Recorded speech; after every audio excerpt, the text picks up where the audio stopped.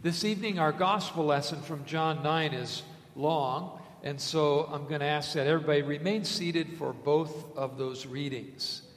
First is from Ephesians chapter 5. For at one time you were darkness, but now you are light in the Lord. Walk as children of light. For the fruit of light is found in all that is good and right and true. And try to discern what is pleasing to the Lord. Take no part in unfruitful works of darkness, but instead expose them. For it is shameful even to speak of the things that they do in secret. But when anything is exposed by the light, it becomes visible. For anything that becomes visible is light. Therefore it says, "Awake, O sleeper, and arise from the dead, and Christ will shine on you." This is the word of the Lord. Thanks be to God. The Holy Gospel from John, the 9th chapter. Glory to you, O Lord. As Jesus passed by, he saw a man blind from birth, and his disciples asked him, "Rabbi, who sinned, this man or his parents, that he was born blind?" Jesus answered, "It was not that this man sinned or his parents, but that the works of God might be displayed in him. We must work the works of him who sent me while it is day. Night is coming when no one can work. As long as I am in the world, I am the light of the world." Having said these things, he spat on the ground and made mud with the saliva. He anointed the man's eyes with the mud and said to him, "Go wash in the pool of Siloam," which means sent. So he went and washed and came back seeing. The neighbors, those who had seen him before as beggar, were saying, "Is not this the man who used to sit and beg?" Some said, "It is he." Others said, "No, but he is like him." He kept saying, "I am the man." So they said to him, "Then how were your eyes open?" He answered, "The man called Jesus made mud and anointed my eyes and said to me, 'Go to Siloam and wash.' So I went and washed and received my sight." They said to him, "Where is he?" He said, "I do not know." They brought to the Pharisees the man who had formerly been blind. Now it was the Sabbath day when Jesus made the mud and opened his eyes. So the Pharisees again asked him how he had received his sight. And he said to them, "He put mud on my eyes, and I washed, and I see." Some of the Pharisees said, "This man is not from God, for he does not keep the Sabbath." But others said, "How can a man who is a sinner do such signs?" And there was a division among them. So they said again to the blind man, "What do you say about him, since he has opened your eyes?" He said, "He is a prophet." The Jews did not believe that he had been blind and had received his sight until they called the parents of the man who had received his sight and asked them, "Is this your son, who you say was born blind? How then does he now see?" His parents answered, "We know that this is our son, and that he was born blind. But how he now sees we do not know, nor do we know who opened his eyes. Ask him, he is of age, he will speak for himself." His parents said these things because they feared the Jews. For the Jews had already agreed that if anyone should confess Jesus to be the Christ, he was to be put out of the synagogue. Therefore his parents said, "He is of age, ask him."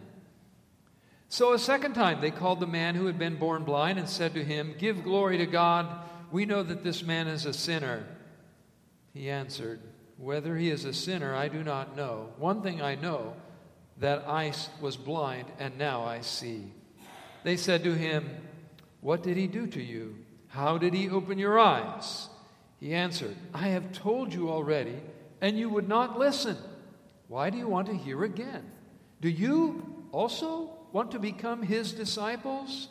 And they reviled him, saying, "You are his disciple, but we are disciples of Moses. We know that God has spoken to Moses, but as for this man, we do not know where he comes from." The man answered, "Why, this is an amazing thing.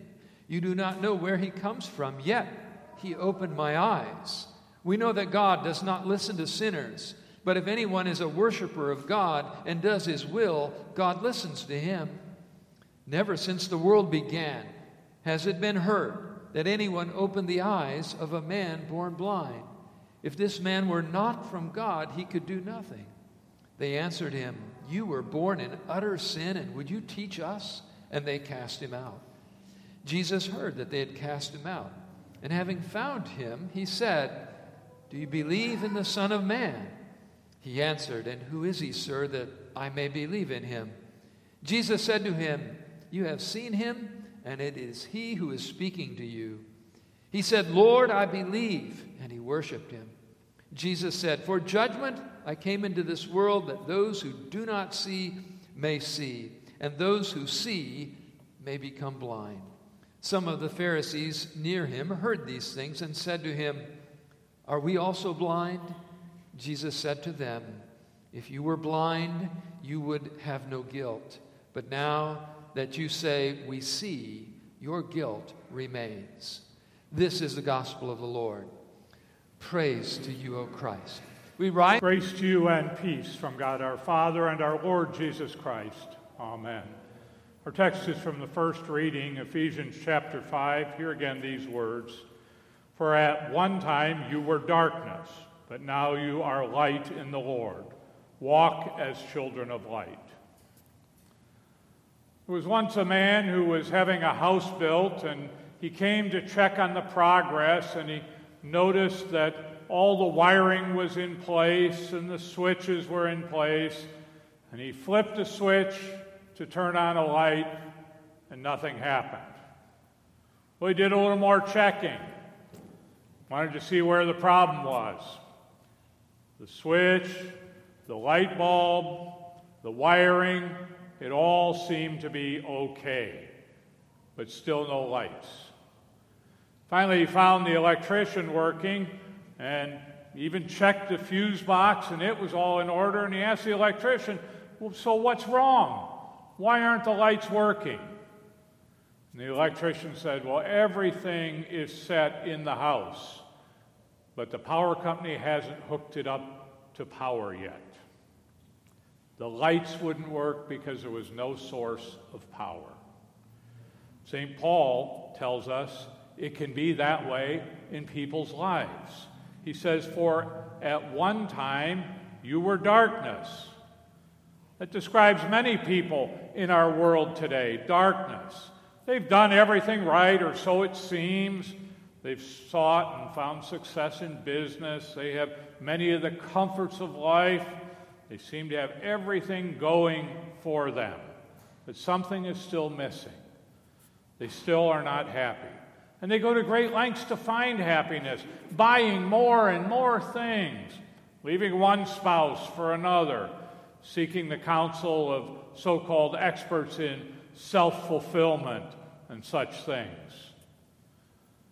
Others cannot deal with the reality of the situation they are in, so they try to alter reality through the use of alcohol or other drugs.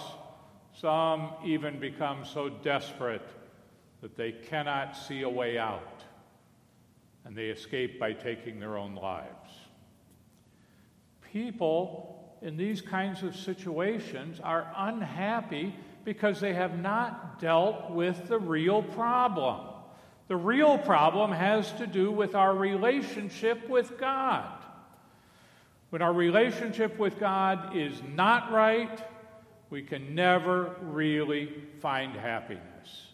We're like the house that's perfectly wired, but not connected to power. That's the darkness that we live in, the darkness caused by sin. Sin, disobedience of God, keeps us in the dark. We've not done what God wants us to do. We've ignored what He wants us to do. We've done just the opposite so many times, and it leaves us in the darkness of God's judgment. But Christ is the source of power.